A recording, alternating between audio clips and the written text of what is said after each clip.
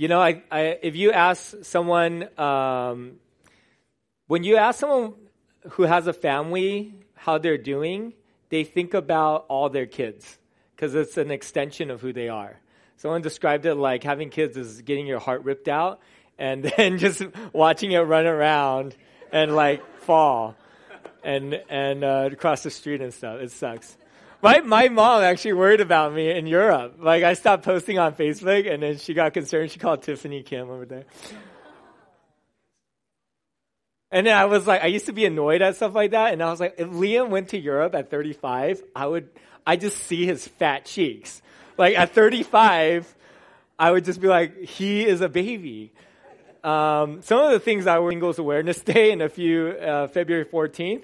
I was the last of my friends to get a girlfriend. And so I worried really strongly about my singleness and being alone for the rest of my life. And we have a group of 4. So it's me, Caleb, Ernest, and Garland. And we were all really close friends. We did everything together. We always hung out every day in the summer. And freaking 2 of them had to get girlfriends.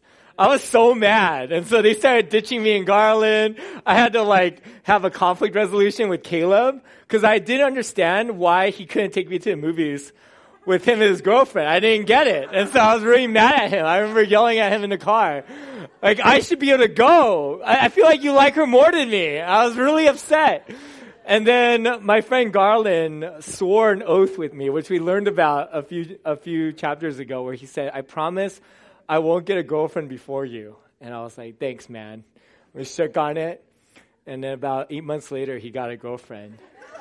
He sat me down. He's like, I have terrible news. I have a girlfriend. And I swear I said no, like that really loud, like in a movie where someone's in deep anguish. So they went on triple dates and I went home. A true story. I always worry about Renew, our church. I have all these dreams about it. Like, I dreamt last night that I was supposed to come up and preach, but I hadn't finished my sermon, and then someone else was preaching. I was like, did we miss schedule? I didn't know who this person was. I had another dream where me and Ben was leading worship, and I didn't know what songs to play. I had another dream where I killed Mitchell Liu. He was demonized. I'll tell you, it's a great story. I'll tell you about that. But then I also had a dream waking up, and it was honestly kind of hollowing for me, where a couple that I really care about, our church, just decided to leave, and they were upset with me, and I remember arguing with them.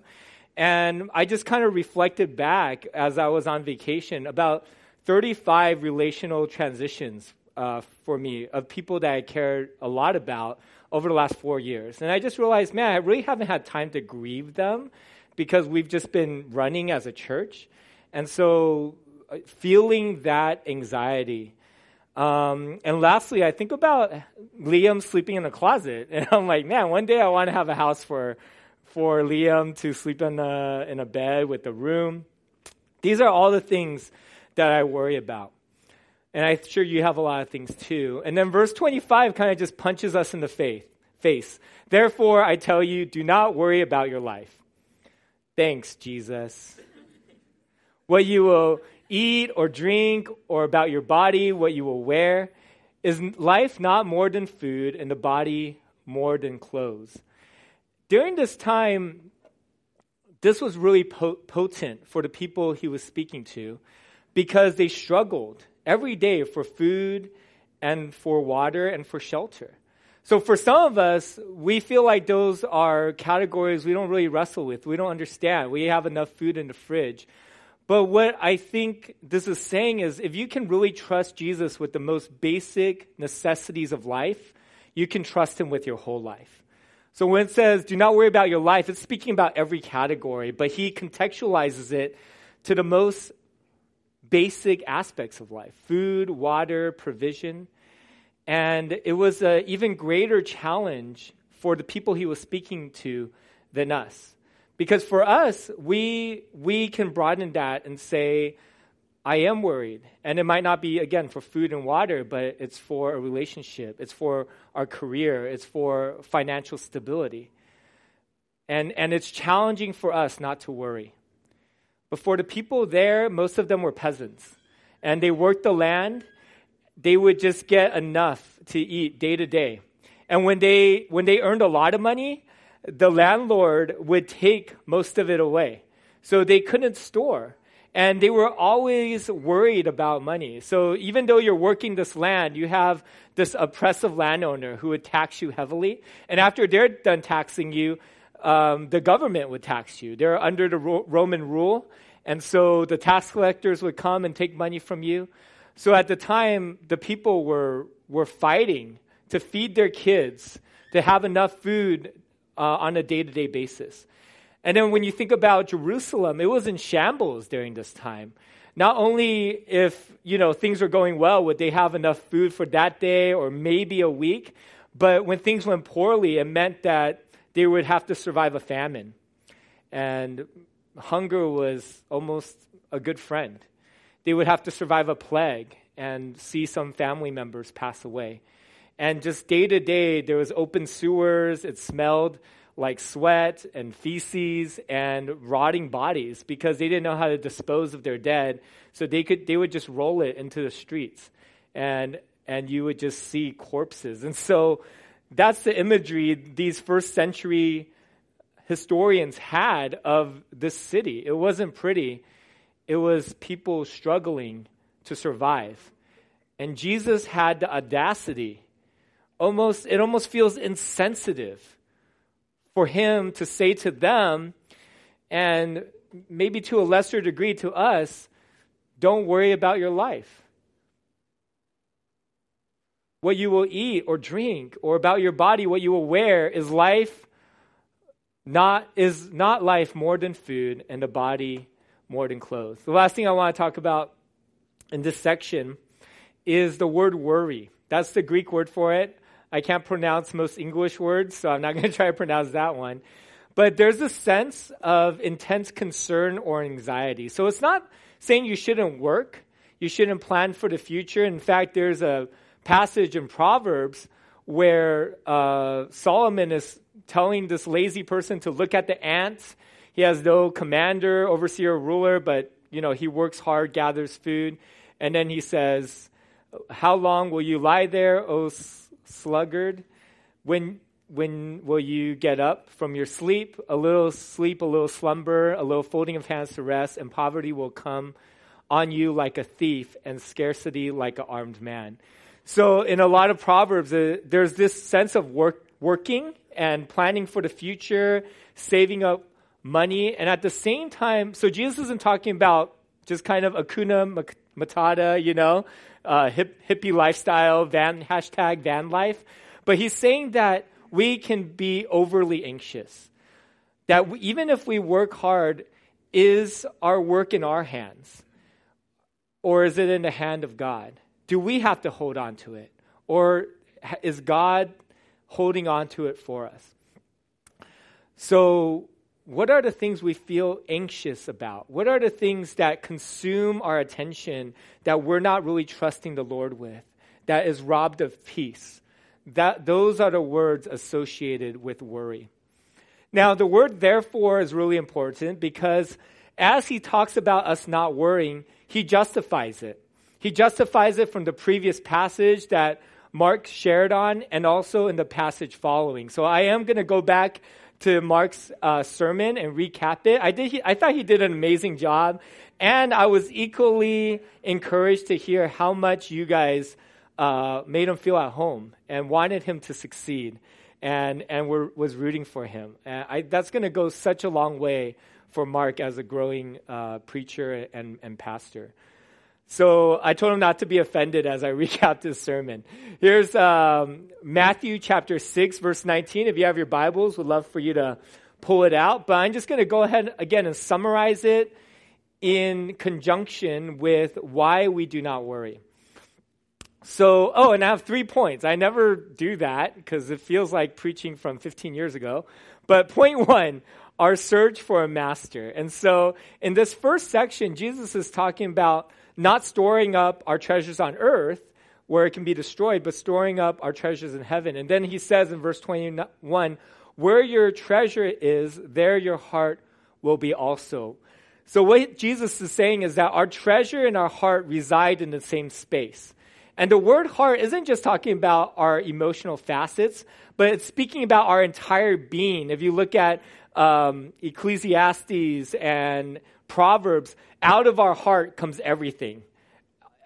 It's that inward driver for every behavior, every speech, every action, every emotion. It's the core of us. And at the core of us is something that we treasure. It could be financial security. It could be getting that next career, that guy, that girl, being comforted, having an ideal family life. There's something that we treasure in our heart, being beautiful or having the attention of that guy or girl. What is it that our heart treasures? And whatever that is, it informs what we see. The eye is the lamp of the body. If your eyes are healthy, your whole body will be full of light. But if your eyes are unhealthy, your whole body will be filled with darkness. So think about your eyes as like this filter in which you walk around the world and you look for ways in which you can gain whatever your heart treasure is. We're inundated with about 5,000 advertisements a day, whether that's Spotify, 30 free minutes. I get really excited when that, anyways. Or Google, or, I watched The Voice, and now they do like great product placement. It's become more obvious, I feel like, where the contestants are driving up in a Ford, and there's like a 360 angle. I'm like, oh my gosh, it's a Ford commercial. I'm watching a Ford commercial. But we get 5,000 ads a day, but we don't see all of them. The ones we do see, the ones that capture our attention and that we linger on, are the ones that are pulling on our treasure, on what we care about, are the ones that are offering the things that we desire most in life. So maybe that's a weight loss advertisement. Maybe that's a lottery where our futures are secure. Maybe that's someone we follow on Instagram or Facebook or some type of lifestyle. But we are constantly letting things in because our heart desires it. Out of those 5,000 advertisements, we see 1 or 3 or 4, and those are the things that our heart desires. And when we think about the things that our eyes are looking for, ultimately, it's looking for a master. No one can serve two masters. Either you will hate the one and love the other, or you will be devoted to the one and despise the other. You cannot both serve God and money. But I would just broaden money and say you cannot serve God and anything else, right? Because line 1 is you can't serve two masters. That's very broad. Jesus narrows it into money, but it's every category. So what are the masters that can give us what our heart longs for? If I want financial security, my master would be a career that could offer that to me. If my heart longs to be accepted, maybe my eyes are on social media and who likes my posts and how do I get in with this group. If my heart's longing is for a guy or girl, my eyes are on him. If my heart's longing is for beauty, maybe I'm following the most beautiful people I know and imitating their workout routine and trying to do what they're doing. So our heart informs our eyes, and our eyes are looking ultimately for a master who can give us what we desire most. And this next section that we're going toward is a really beautiful, comforting piece of passage. But what it's saying is that when you choose Jesus, when you decide that you want Jesus to be your master,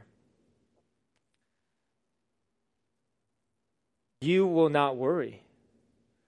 Because he's a master who loves you, who is gentle, who cares about your needs. He's like a father. And if you've been Christian long enough, or if you've ran after enough things, like I have, if you've been addicted to enough sins, you'll know that all these other masters leave you empty.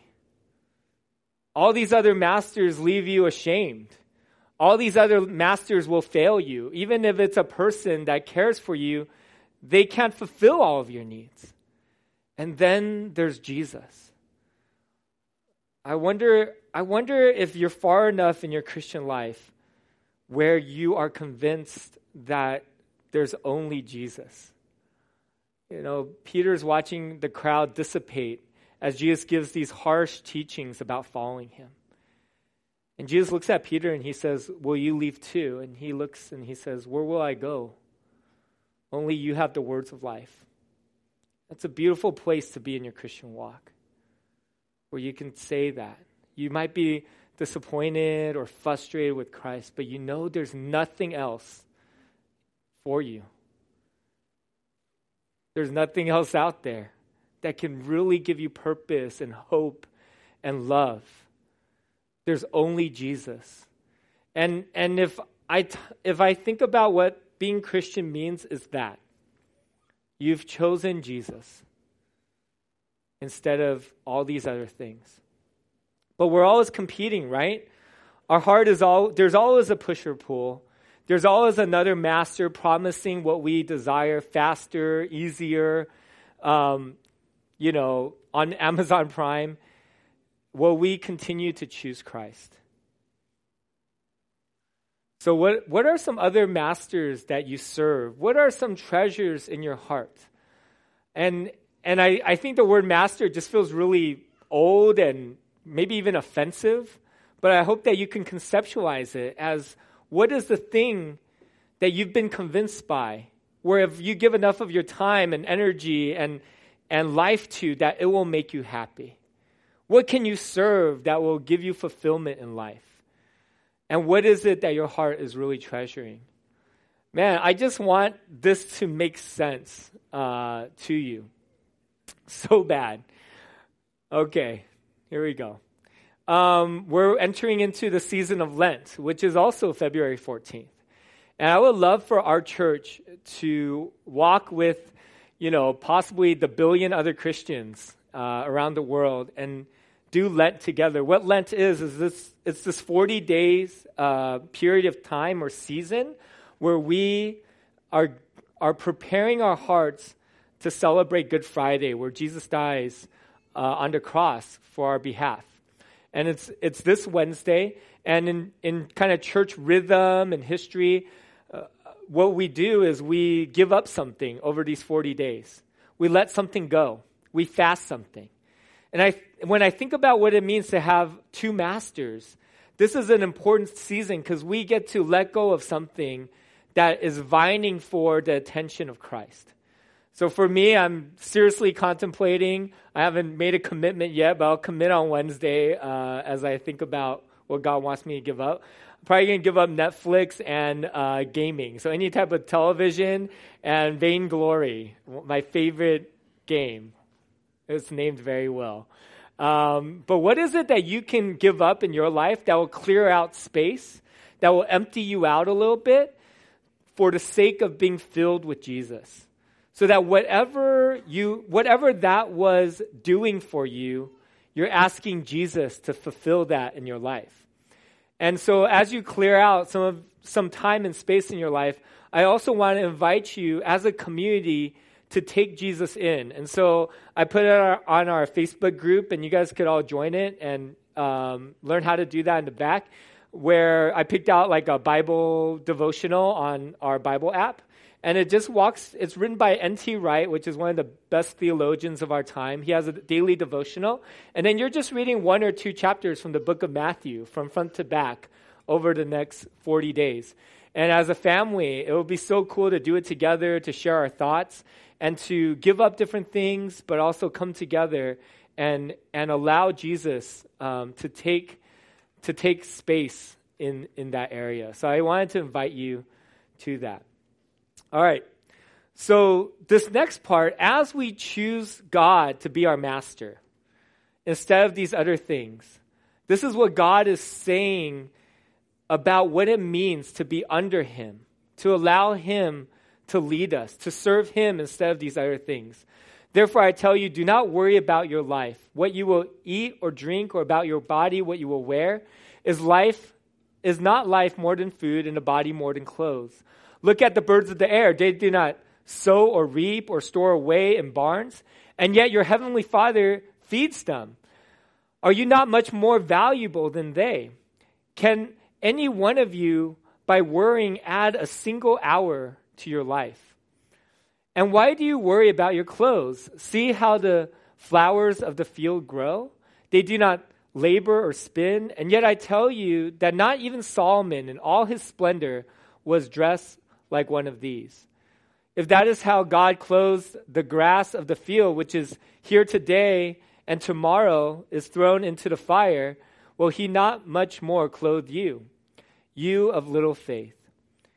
Do not worry, saying, what shall we eat, or what shall we drink, or what shall we wear? For the pagans run after all these things, and your heavenly Father knows that you need them. So when we look back at this first section, when we choose God, life under God as our master, we don't need to worry. Why? Because God is the one who takes care of us. Our life is in his hands. He sustains us. He allows us to move forward. And Jesus points to a bird and says, every day they keep flying, they keep living, they keep chirping in the morning because God feeds them, and you're more valuable than they. In the Jewish culture, the birds were the least valuable of animals. If you were one of the poor families in the Jewish community, you would bring birds to the temple for the forgiveness of your sin, and everyone could afford a few birds. And so Jesus is saying, I take care of the birds. How much more would I take care of you? Isn't that so easy to understand? And then he speaks about how worrying can't add a single hour to your life. God is the one who determines our last breath. You don't get to determine that. So all of our worrying can't even add 1 hour to our lives. He takes kind of this lesser to greater view. If God's going to take care of birds, of course he's going to take care of his kids. If God's going to take care of the grass, which is so temporary, of course he's going to take care of you, who he's going to have an eternal relationship with. If God is going to clothe a lily, he's going to clothe his children. And I love this last part where it says, do not worry, saying, what shall we eat? And again, we say that, but we don't mean anything by it. We know we're going to eat something. But we ask a lot of questions with that same angst. When am I going to get married? When will we have our next child? When will I get a promotion? When will I get into the school I really want to get into? When will I finally have friends that accept me and bring me along? And God's saying, don't worry. For pagans, people who don't know him, run after these things. And it's like this exhausting sprint from one thing to another, and you grab it and it flees, so you cling to it harder and it kind of melts away, so you sprint and it's exhausting. And God's saying, I'm your Father. Will you just turn to me for all of those different categories instead of serving these other masters? Because life with me, an evidence that you're following me, is that you're not consumed with worry and that you don't have your eyes fixated on something else or someone else. They're not the one. Whatever we say, this will make us happy, that's our master. If we ever say, if I only had this, I'll be satisfied, I'll have enough, that's really our God. But here, when we turn to God, he's saying, you won't be anxious because I love you, I care about you, I'm your dad. Me and Nina, we took Liam out to Italy and Spain, which he's like 1 year and 3 months. So all of our friends think we're crazy. Some of them are applauding and some of them are judging us, rightly so. And but Liam, he didn't have his crib, he didn't have his toys, he wasn't in his own house. And yet, there was absolute peace because he looked up and he saw his mom and his dad. And his whole life, he's learned to trust us. When he's hungry, when he's scared, when he fell, he would run to us because he knows that we care about him and we could give him access to everything. That out of our hand comes food, out of our hand comes us holding him or us taking him out and playing with him or taking him to bed because he's tired. Is all of your life from the hand of God? Do you trust his hand in every category? Your love life, your career, your provision, your purpose? And do you believe that he cares for you like a father? There's this other passage where where Jesus is saying, man, like your earthly father, if you asked him for a loaf of bread, would he give you a snake? Of course not. How about your heavenly Father? He loves you so much more. If we can just have this really simplistic, the whole passage is so simple. It doesn't take a lot to understand it. And yet it's this life journey, right? It's like he breaks it down. Birds, lilies, grass, dad. And we struggle our whole life to do this well.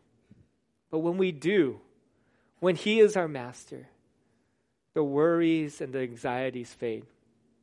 And we just get to live and enjoy the day. Liam just loved Italy and Spain, right? He wasn't thinking, will I get a next meal? Or like, am I going to fall off this cliff? No, because mom's going to rescue you while dad's taking photos, Like, you're fine. And I wonder if we feel fine because he's our dad. When you're caught up in anxiety and worry, it's probably because you're serving another master that you know doesn't really care about you, that you know is just using you, that you know is limited. When we really trust God, you have little faith, I have little faith, but when we have great trust and faith in God, we get to be like Liam. Last section, it says, but seek ye first his kingdom and his righteousness, and all these things will be given to you. Therefore, do not worry about tomorrow, for tomorrow will worry about itself. Each day has enough trouble of its own. When God's our master, it's two ways, right? He takes care of us, but ultimately we are in service to him. That's what it means for someone to be your employer or your master or your Lord. That's what we say when we say, Jesus, you're my Lord. That means I follow you and I serve you. And so if you're asking whether Jesus is really your master, there's probably two primary questions. The first one is, are we caught up in worry, which we talked about? And the second one is, do we put his priority and his kingdom first? Do we understand what that really looks like? Or are we the master and is God the servant, making sure, we have everything we want? He says, put his kingdom and his righteousness first. Find a way to talk to your friend about how much Jesus cares about them, how real he's been in your life. When you're in business, do it ethically and serve your customers in a way that's honest and genuine. When you have someone hurt you, forgive them. Talk to them, love them. Don't see them as an enemy. And if they are, love your enemies. Be authentic. And allow all of that to permeate where you work, where you reside in your family and your friendships. That's what it means to put his kingdom first, to build out his reign and rule in our lives. I want us just to take 3-4 more minutes. And this is my favorite time of service. I know some of you guys think it's me talking, but it's not.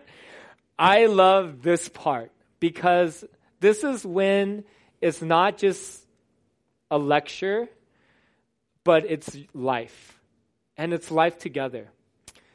So going back into your same groups, share how both statements, seeking his kingdom and not worrying, can be more true in your work, family, and hobbies, and then pray for each other.